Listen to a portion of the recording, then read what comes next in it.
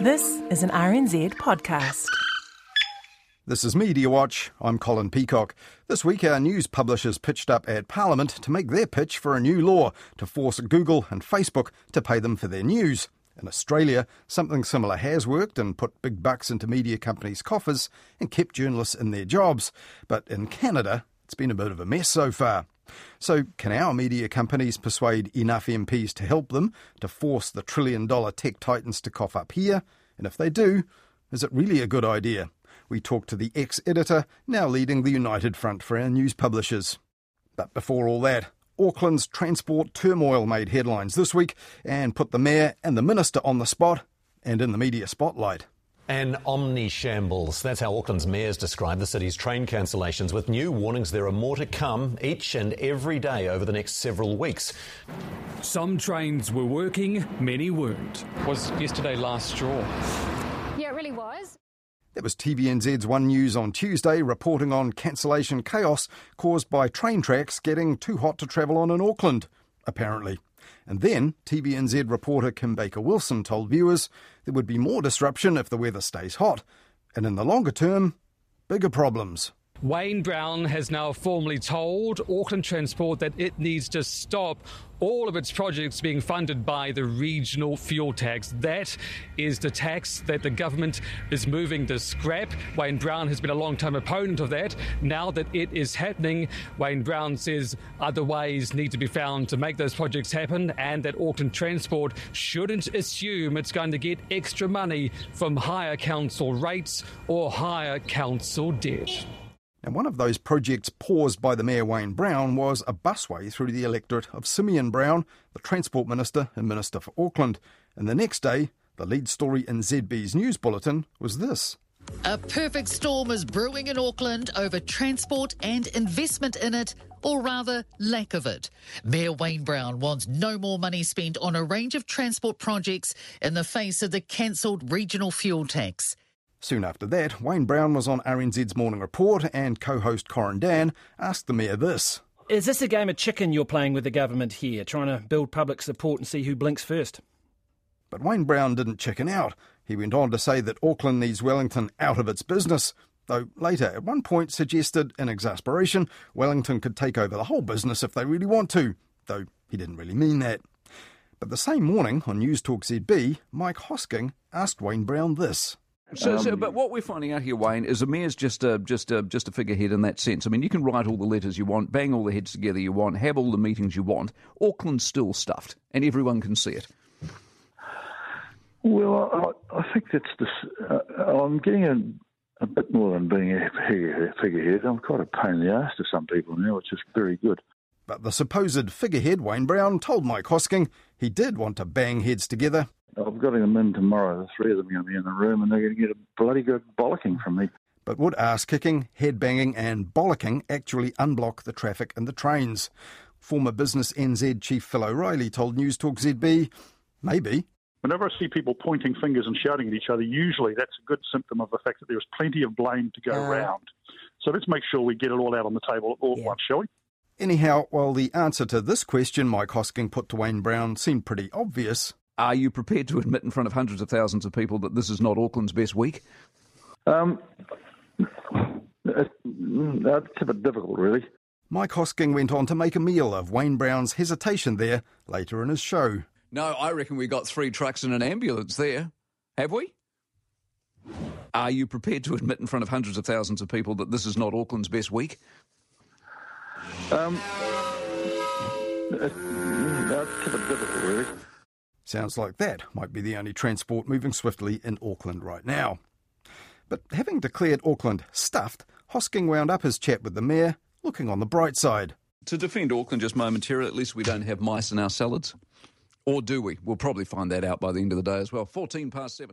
But Mike Hosking clearly wasn't watching TVNZ One News the night before. Just before Kim Baker-Wilson's transport trauma update, this development led the TVNZ bulletin. Well, in the last 20 minutes, we've just heard from Foodstuffs North Island, who own Pack and Save, who tell us that a lone mouse was seen at their Lincoln Road Pack and Save in West Auckland. It was spotted by customers shopping in the store, scurrying among the aisles. Pest control was quickly called, and apparently the mouse was caught and disposed of, so that crisis is averted. I took a look at the reporting of the retail ratastrophe in this week's Midweek Media Watch last Wednesday on Nights with Emile Donovan, where we also talked about two awkward interviews featuring Vladimir Putin and David Seymour, and we looked at the coverage of the state of emergency with the Port Hills fire in Christchurch. If you missed it, Midweek Media Watch is on the Media Watch page of the RNZ website. You'll find it on our section of the RNZ app, or it's available for free wherever you get your podcasts. Now, as we've just heard, there's been lots of angst about Auckland transport this week and how to pay the big bills now that the Auckland fuel tax is no more. Hayden Donnell reports now on how one big bill hit the headlines and fired up debate this week, but the numbers were way off. This is all about the cost of living for Aucklanders. If someone's driving a Hilux, they'll save around $9 every time they fill up their car. Someone who's driving a Corolla, around $5, and that's money that won't be funding $500,000 speed bumps in Auckland. That's Transport Minister Simeon Brown defending his government's decision to drop the Auckland regional fuel tax in Parliament on Tuesday afternoon. $500,000 speed bumps, or as they're known in the transport world, raised pedestrian crossings, may have been on his mind after reading that morning's issue of the New Zealand Herald. Its page 3 lead by Supercity reporter Bernard Orsman ran under the headline, AT pushes on with project, building $500,000 crossings. The story focused on Auckland Transport's plan to build 29 new pedestrian crossings as part of some street upgrades it's carrying out in the suburbs of Point Chevalier and Westmere. It was the latest in a series of reports from Orsman raising hackles about costly crossings, including one in Three Kings, which had to be built, ripped up and rebuilt at a cost of $600,000, and another on Williamson Ave in Ponsonby, where unexpected stormwater issues pushed the price tag to $490,000. Another report noted that AT is installing 27 signalised crossings over 2 years at a cost of $12.7 million, or about 0.6% of its annual capital budget of $1.1 billion. There was just one small problem with the headline on Orsman's latest report, though. None of the 29 pedestrian crossings in question cost anything like $500,000. In fact, the real estimated cost of the crossings was between $19,000 and $31,000 each. OK, maths isn't always a journalist's strong suit. Maybe somebody slipped up on the calculator and accidentally inflated the price tag for the crossings by roughly 1,500%. Maybe the headline was a guesstimate or an extrapolation from earlier stories. Except AT has confirmed to Mediawatch and others that the real cost of the pedestrian crossings in question had been provided to the Herald long before its publication date. Not only did those figures not make it into the paper's headline, they apparently didn't warrant inclusion in the story at all. Instead, it repeatedly referenced the high cost of some past crossings without once quoting the comparatively piddly price of the 29 planned for Westmere and Point Chevalier. That didn't stop the story being shared by RNZ and generating a flood of mostly ill-informed angry comments on Facebook. No wonder then that $500,000 crossings weren't just vexing Simeon Brown by the following morning. News Talk ZB host Mike Hosking introed his aforementioned interview with Mayor Wayne Brown like this. Well, how about Auckland's week, eh? $500,000 pedestrian crossings, trains that don't work in any sort of heat, scrapping between Kiwi Rail and AT, water pipes bursting yesterday, and now the Mayor has told AT. Hosking went on. Well, see, part of the problem with your fuel funding, for example, if we weren't a city that had $500,000 pedestrian crossings and $300,000 speed humps, do you reckon people would have more sympathy? Well, some of those things are pretty stupid, and I've been quite clear in saying I'm not mad about them. If Hosking had opened the Herald that morning, he might have seen something which would have made him feel a bit better about Auckland's week. A correction on page 5 read, a headline about pedestrian crossings being built between Point Chevalier and Westmere said they cost $500,000 each. This was incorrect. The story also omitted AT's estimate for the crossings, which it predicts will cost between $19,000 and $31,000 each. It's not really a surprise that Hosking didn't spot that, though. It ran in a small corner at the bottom of a column of news briefs on page 5 of the paper. Easy to miss.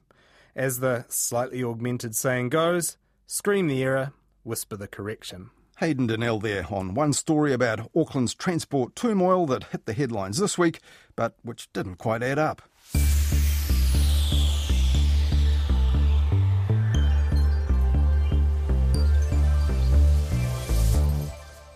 Last Wednesday, Murray Kirkness, the editor of the New Zealand Herald's publisher NZME, and Shane Curry, his predecessor at the Herald, who's now NZME's editor-at-large, both put themselves forward for an Ask Us Anything online Q&A about the state of the media. And predictably, perhaps, there were lots of questions about political bias, trust and standards at the Herald, and a few gripes about te reo and Māori issues mixed in. But in response to one reader asking about the prospects of our news media, Shane Curry replied like this. I expect we'll see more local partnerships, more innovation and a more coordinated approach to addressing the global issues impacting the industry. The Fair Digital News Bargaining Bill is an important aspect to this. Now, this was the only time that the Fair Digital News Bargaining Bill came up in that online forum. No surprise really, as it's not really been headline news. But media leaders know all about it because it could be a financial lifesaver. And the following day, they descended on Parliament to try and persuade MPs to turn it into law. Well, we'll hear what happened at Parliament last Thursday in a minute, but first, just what is the Fair Digital News Bargaining Bill? Well, essentially, it's a proposal to pressure Google and Facebook's owner Meta to pay New Zealand media companies for local news and content which they carry on their powerful and lucrative online platforms. And their success over the past 20 years has come at the cost of local media who've lost the lion's share of their ad revenue to those platforms, while at the same time becoming more dependent upon them to reach an audience online. In Australia, the government reacted with legislation to force the tech titans to do deals with news publishers if they didn't hammer out their own deals by themselves. And while that was untidy, it has put millions of dollars back into news publishers, both big and small, though most of it went to the big ones. Well, here, news publishers got permission from the Commerce Commission to bargain collectively with Google and Meta to make sure that big and small alike could all benefit if they ever did get around the table. But they need the government to pass a law to force the tech companies to do that. Now, having said it would wait and see what happened across the ditch, the former Labour government finally put forward the Fair Digital News Bargaining Bill last August. Now, this tasks the Broadcasting Standards Authority with creating a bargaining code for digital platforms and news media companies, and if agreement on payment can't be reached, an arbitration process would kick in, and the BSA can hand down fines and penalties of $3 million or more for failing to bargain in good faith or for refusing to engage in compulsory bargaining. Now, at the time the bill was presented to Parliament, Newshub's Rebecca Wright asked the then Minister of Broadcasting, Willie Jackson, what took so long? We've got this in place. It's taken too long, though, hasn't it? It has taken too long, but the main point is it's in now. And look, any right-thinking person or right-thinking party would support this because you don't want to get offside with the media, do you, Rebecca? No, I don't think you do. I don't think you're not in an election campaign period anyway. Well, that election came just 2 months later and Willie Jackson's government went out, and it looked like that bill would follow it out the door. The National Party's Minister-in-Waiting, Melissa Lee, told Stuff that governments should not be involved in the business of the Fourth Estate, and the ACT Party had opposed the bill in Parliament last year as well. But the new government's media minister, Melissa Lee, didn't kill the bill when she was appointed. She allowed it to go through to the Select Committee stage. And earlier this month, the briefing to the incoming Minister of Media warned that the traditional media business models are failing. And the Sunday Star-Times reported that the Newspaper Publishers Association had not given up hope on the bill progressing. Late last year, the News Publishers Association hired its first public affairs director to push for this, Andrew Holden, the former editor of the Press in Christchurch and later of Melbourne's main daily, The Age. And Andrew Holden told the Sunday Star-Times this about the legislation. The heartbeat is there. It may not be exceptionally strong, but still, the heartbeat is there. There is hope. The opportunity is there for us to make the case. Well, that opportunity came last Thursday before the Economic Development, Science and Innovation Committee, and several of the media bosses who spoke there gave the impression their own heartbeat wasn't too strong either, and they all said they were in an unfair fight to survive against Google and Facebook.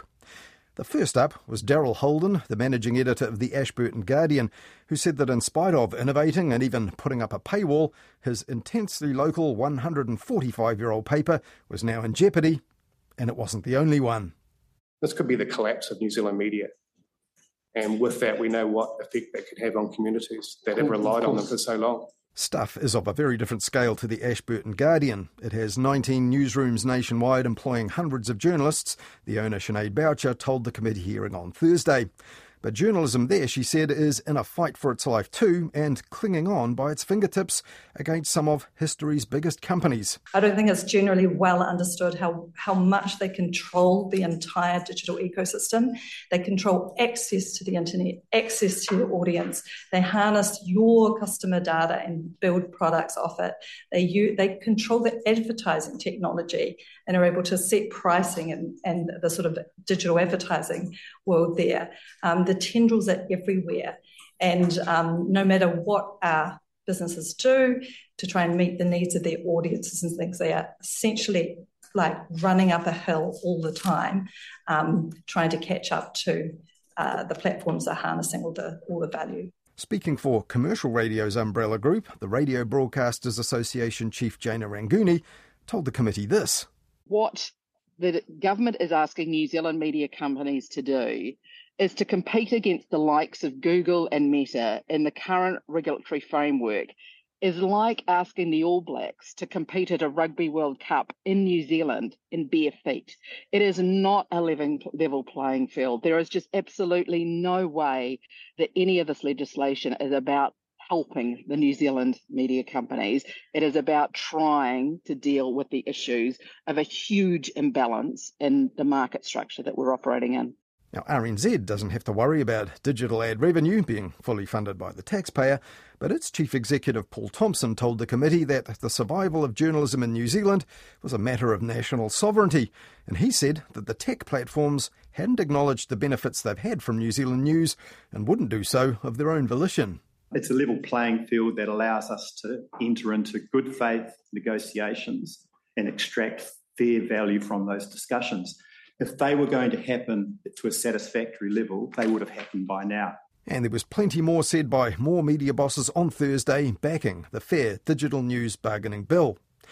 Now, there was plenty too from opponents who argued it was unnecessary or possibly even an overreach of state power on the affairs of the news media and the digital media business. Google and Meta incidentally didn't turn up at the hearing, but their submissions on the bill do say that it's unfair, ignores economic reality of publishing today, and misunderstands the way their platforms work, as well as the value they believe they do deliver to news publishers. You can read more about all that in our online roundup of last Thursday's hearing. That's on the Mediawatch page of the RNZ website. But when his own turn came to speak at Thursday's hearing, the News Publishers Association's Andrew Holden cited Cyclone Gabrielle, which struck 1 year ago this week. We know about the difficulties in Tairāwhiti and Hawke's Bay because of the journalists on the ground who are reporting and telling us exactly what's occurring there and the difficulties that still exist. Google and Facebook know that we value news, but because of their dominance of social media, they're taking the lion's share of the digital advertising. And they pay nothing to the companies who provide that information, whether it's from the Port Hills or the aftermath of Cyclone Gabrielle. Put simply, the market is broken. Just like the homes, businesses and properties in Hawke's Bay and Tairāwhiti, it needs to be fixed. We believe this legislation is the most efficient and timely way to do this here in New Zealand. So what happens next? And what is the publisher's plan B if the weak heartbeat that Andrew Holden identified wasn't pumped up enough by their pitch to MPs last Thursday? We're likely to see that select committee come to an agreement in terms of what they think of the legislation and what might change. And so still a couple of months before it gets to the Minister. And at that point, we'll hear from Minister Lee whether she thinks it's worth pursuing with the legislation or whether she's going to kill it off. Well, there was, I guess, a unity of opinion among the media publishers who were there, whether they were Ashburton Guardian-sized or Stuff, NZME-sized, the big companies, that the playing field wasn't level. But look, in the past, like publishers were pretty keen to exploit the opportunities of online, right, when this effectively had opened up a new playing field to them, the online one. At what point did you realise or other publishers realise actually this isn't really working for you and that now you need a law to compel them to basically return you money for your news. I think we've seen that progression over probably certainly the last 5 years, where you've seen companies like Google and Facebook to a certain extent start to change and tighten the algorithms that operate within their platforms, that then determine what kind of information is presented to you. When you do a search for any particular element, there will be a range of articles that will come to you first, and you'll notice, in fact, that it's the sponsored content that comes to you first, which basically means the companies have paid Google. These major tech companies have seen the advertising opportunity, the financial opportunity, and have fundamentally geared the algorithms on their platforms to suit them. That's essentially what's happened. And the great frustration for publishers over the years is that they've had no warning of those change of algorithms. They've had no opportunity to engage and argue the toss, if you like.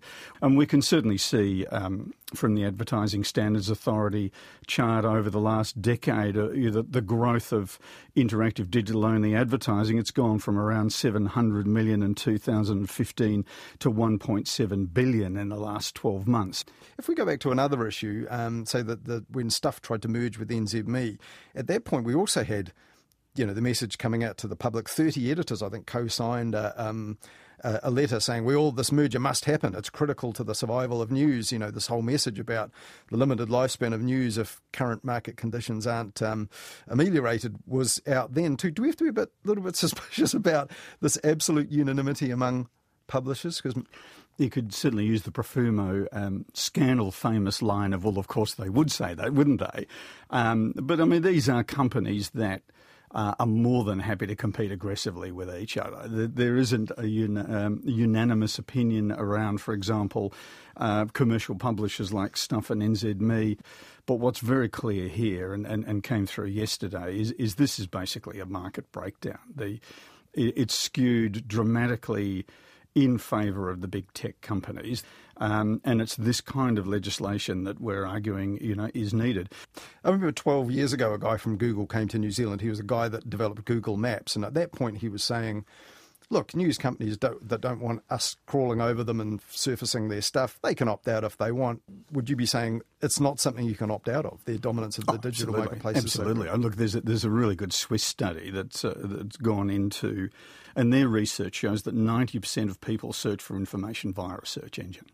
The vast majority of people will go onto Google or Bing and they'll say Cyclone Gabrielle search, or they might even write in Stuff because they want to go to the Stuff website, but they're going to it via Google. And that gives Google the opportunity to make money out of that, clip the ticket long before you get anywhere near the Stuff website. Well, Meta and Google were not taking part in that committee hearing, although they have submitted on the bill.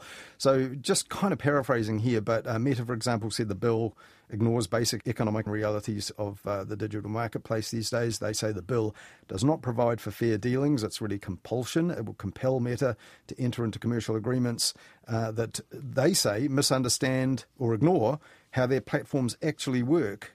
Also, Meta cited the free value we provide news publishers. They say in the year to September 2022, 390 million clicks, delivered to New Zealand news media companies via Facebook. They estimate that to be worth $33 million to them. None of that was mentioned by any of the publishers in the hearing. Oh, they do deliver some value, but it's a minuscule amount compared with what they're earning out of it. I mean, these are the same arguments they've used in Australia, they've used them in Canada, they use them in every jurisdiction to try and bat this away. When they are obliged to come to the negotiating table, they do deals. I mean, in Australia now there's 23 agreements between Google and the media publishers.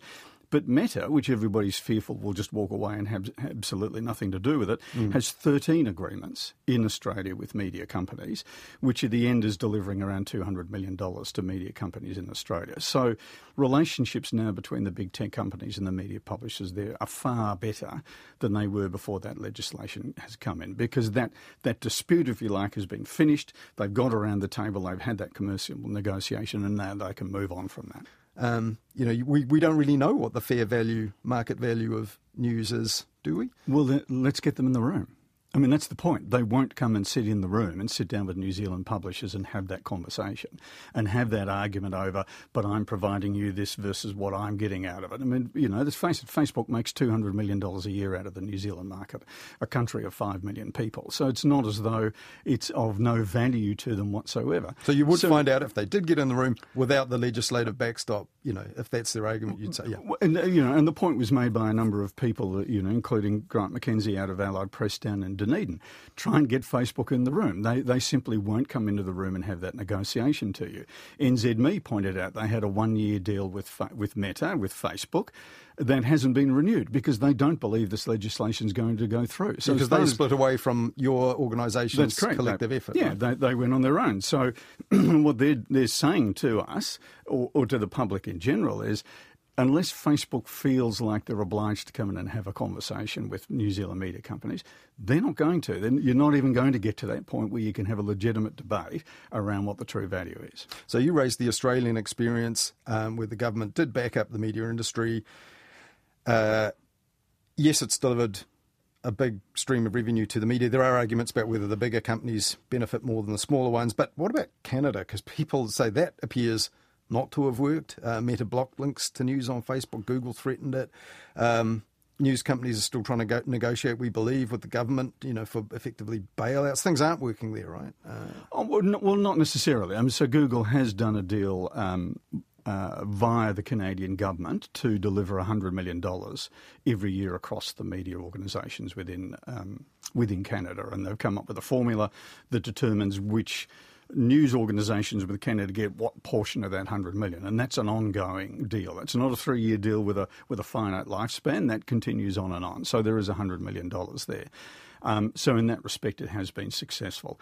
I mean, the argument around Meta and Facebook and their retribution, if you like. What are we saying here? That clearly Meta has demonstrated they have no corporate social responsibility. They're more than happy to damage the communities that they've profited from if it means that they don't have to get forced into a room to have a negotiation. So are we supposed to, at that point, suddenly give up and say, well, because of this bullying behaviour, therefore we're not going to force them to the table because we're fearful of that? And that goes to the point made by RNZ's Chief Exec Paul Thompson yesterday. There is an element of national sovereignty here that says that within our country, that kind of corporate bullying behaviour shouldn't be acceptable. You could, if you wanted, introduce into this legislation an all-in or an all-out kind of clause that says to the likes of Facebook, well, if you want to operate within New Zealand, you don't get to pick and choose who's allowed to use your platform. Either everybody can use it or you don't operate in New Zealand. I think the question here for New Zealand is, what do we believe is fair in terms of our media organisations and that lion's share of digital advertising? And if that means that we feel we need legislation to bring the likes of Meta to the negotiating table, then we should introduce it. Well, one of the third parties, if I could put it that way, who appeared before the committee yesterday, so not representing publishers or tech companies or taking a political position, retired former Judge David Harvey. So he's had an interest in cyber law and technology and copyright for some time. I think former chair of the Copyright Tribunal, I believe. He said, you could use existing copyright laws for this. You don't need this bill.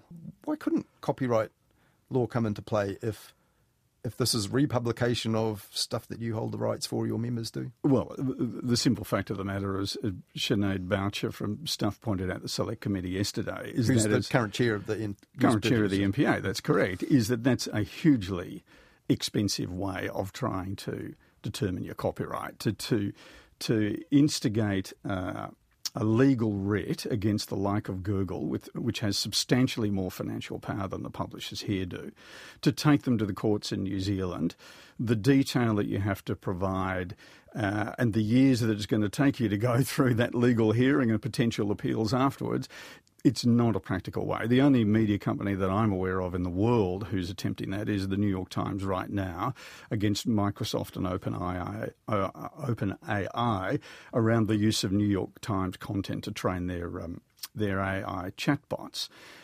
New York Times is one of the largest media companies in the world. News Corporation could well have done this, if you like, in jurisdictions like Australia, taken under the Copyright Act. Essentially what you're hearing from the media organisations around the world is that's just not a practical way to get these big companies to the negotiating table and come up with a fair result.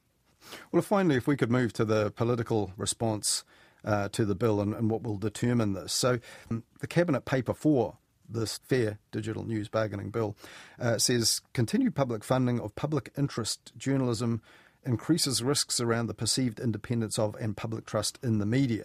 Do you think then that the current government might find it persuasive that if this bargaining bill goes through, news media can find a source of revenue that will mean they won't have to enter into these arrangements of public funding of journalism? Yes, absolutely.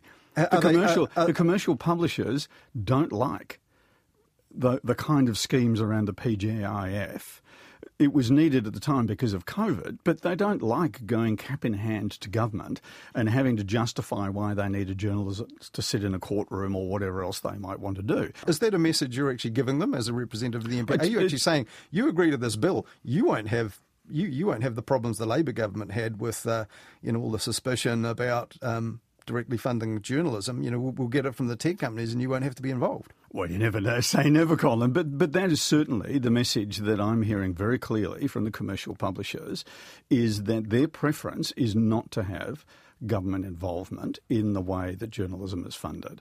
What you want is a sustainable level of financial revenue that allows you to make independently the right decisions for your business and your community without any need for government intervention. So have you talked to the new minister about it? Melissa Lee, has she sought you out or communicated with the NPA? Sinead and I had a meeting with her briefly in December before Christmas, just as an introduction, and Sinead knows her and has chatted with her on a number of occasions, and again, it was just we wanted to see this legislation go through, and we're pleased to hear that she was going to let it go to Select Committee. Do you think MPs from National, ACT, New Zealand First, do you think enough of them actually share that belief that somehow the news media really is in the public interest, that you're not just a business looking for an advantage like any other business?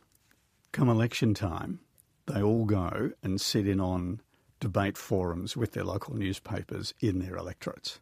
They will all turn to their local publishers, regardless of where that might be across New Zealand, and know that those local publications, in whatever form it might be, whether it's radio or print or digital, are the ones who will show some interest. Absolutely, they know the value of a broad range of media right across every pocket of New Zealand. They also know that you can go beyond the news media. You can use social media channels, create your own memes, do whatever. There's a lot of ways you can get a message out to the public these days that don't involve talking to a journalist. Well, that's true, but that's not really speaking to your local community about what worries them and the kind of element, the kind of things they need done for their community.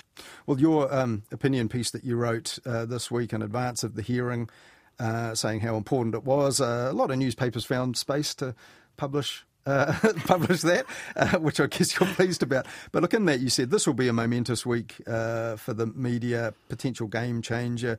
So now that it's happened, the Select Committee's listened, has it helped? I think so. I mean, I think the MPs on that Select Committee, they earned their money yesterday. There was a lot of information. There were no breaks. And the point that I made in the op-ed, here's an opportunity for the media in New Zealand to make their case, to state why they think that there's a breakdown in the market here and why they think legislation's necessary for it. So I think they did that well. I think the interesting element here too that comes into it is, and given the nature of it, there wasn't a huge amount of time for each of those people to discuss artificial intelligence and what the option here is. And I know Minister Lee yesterday evening made a comment around the fact that the legislation as it stands at the moment really doesn't address AI, and particularly generative AI, which is the form of the technology that creates content, images, words, whatever. The opportunity, I think, here is for New Zealand to actually come up with world-leading legislation. The payment by companies who are developing those chatbots should fairly recompense the media companies whose content they're using to build those machines, and lead the world with the way that is described and the obligation on those companies to fairly recompense the media companies whose content they're using. That was the News Publishers Association's Public Affairs Director, Andrew Holden. Well, here at Mediawatch, we've also asked to talk to the Media Minister, Melissa Lee, about her government's plans for the media, including that Fair Digital News Bargaining Bill. She has yet to take up our invitation. But on the day that media bosses urged the government to back the bill, reporters at Parliament elsewhere doorstopped her to ask, will you? Well, you know what my position was in opposition. It is currently going through a select committee process, and I wanted that to actually happen, and I'll make due consideration after the process. I don't know what the select committee is going to produce. Do you support the bill in its current form? No, I don't. Why not? I think there are a lot of things that are actually missing from it, and I have always actually said if the platforms are actually monetizing from the use of news, they should pay for it. That is not something that the media have actually reflected. That is what I said.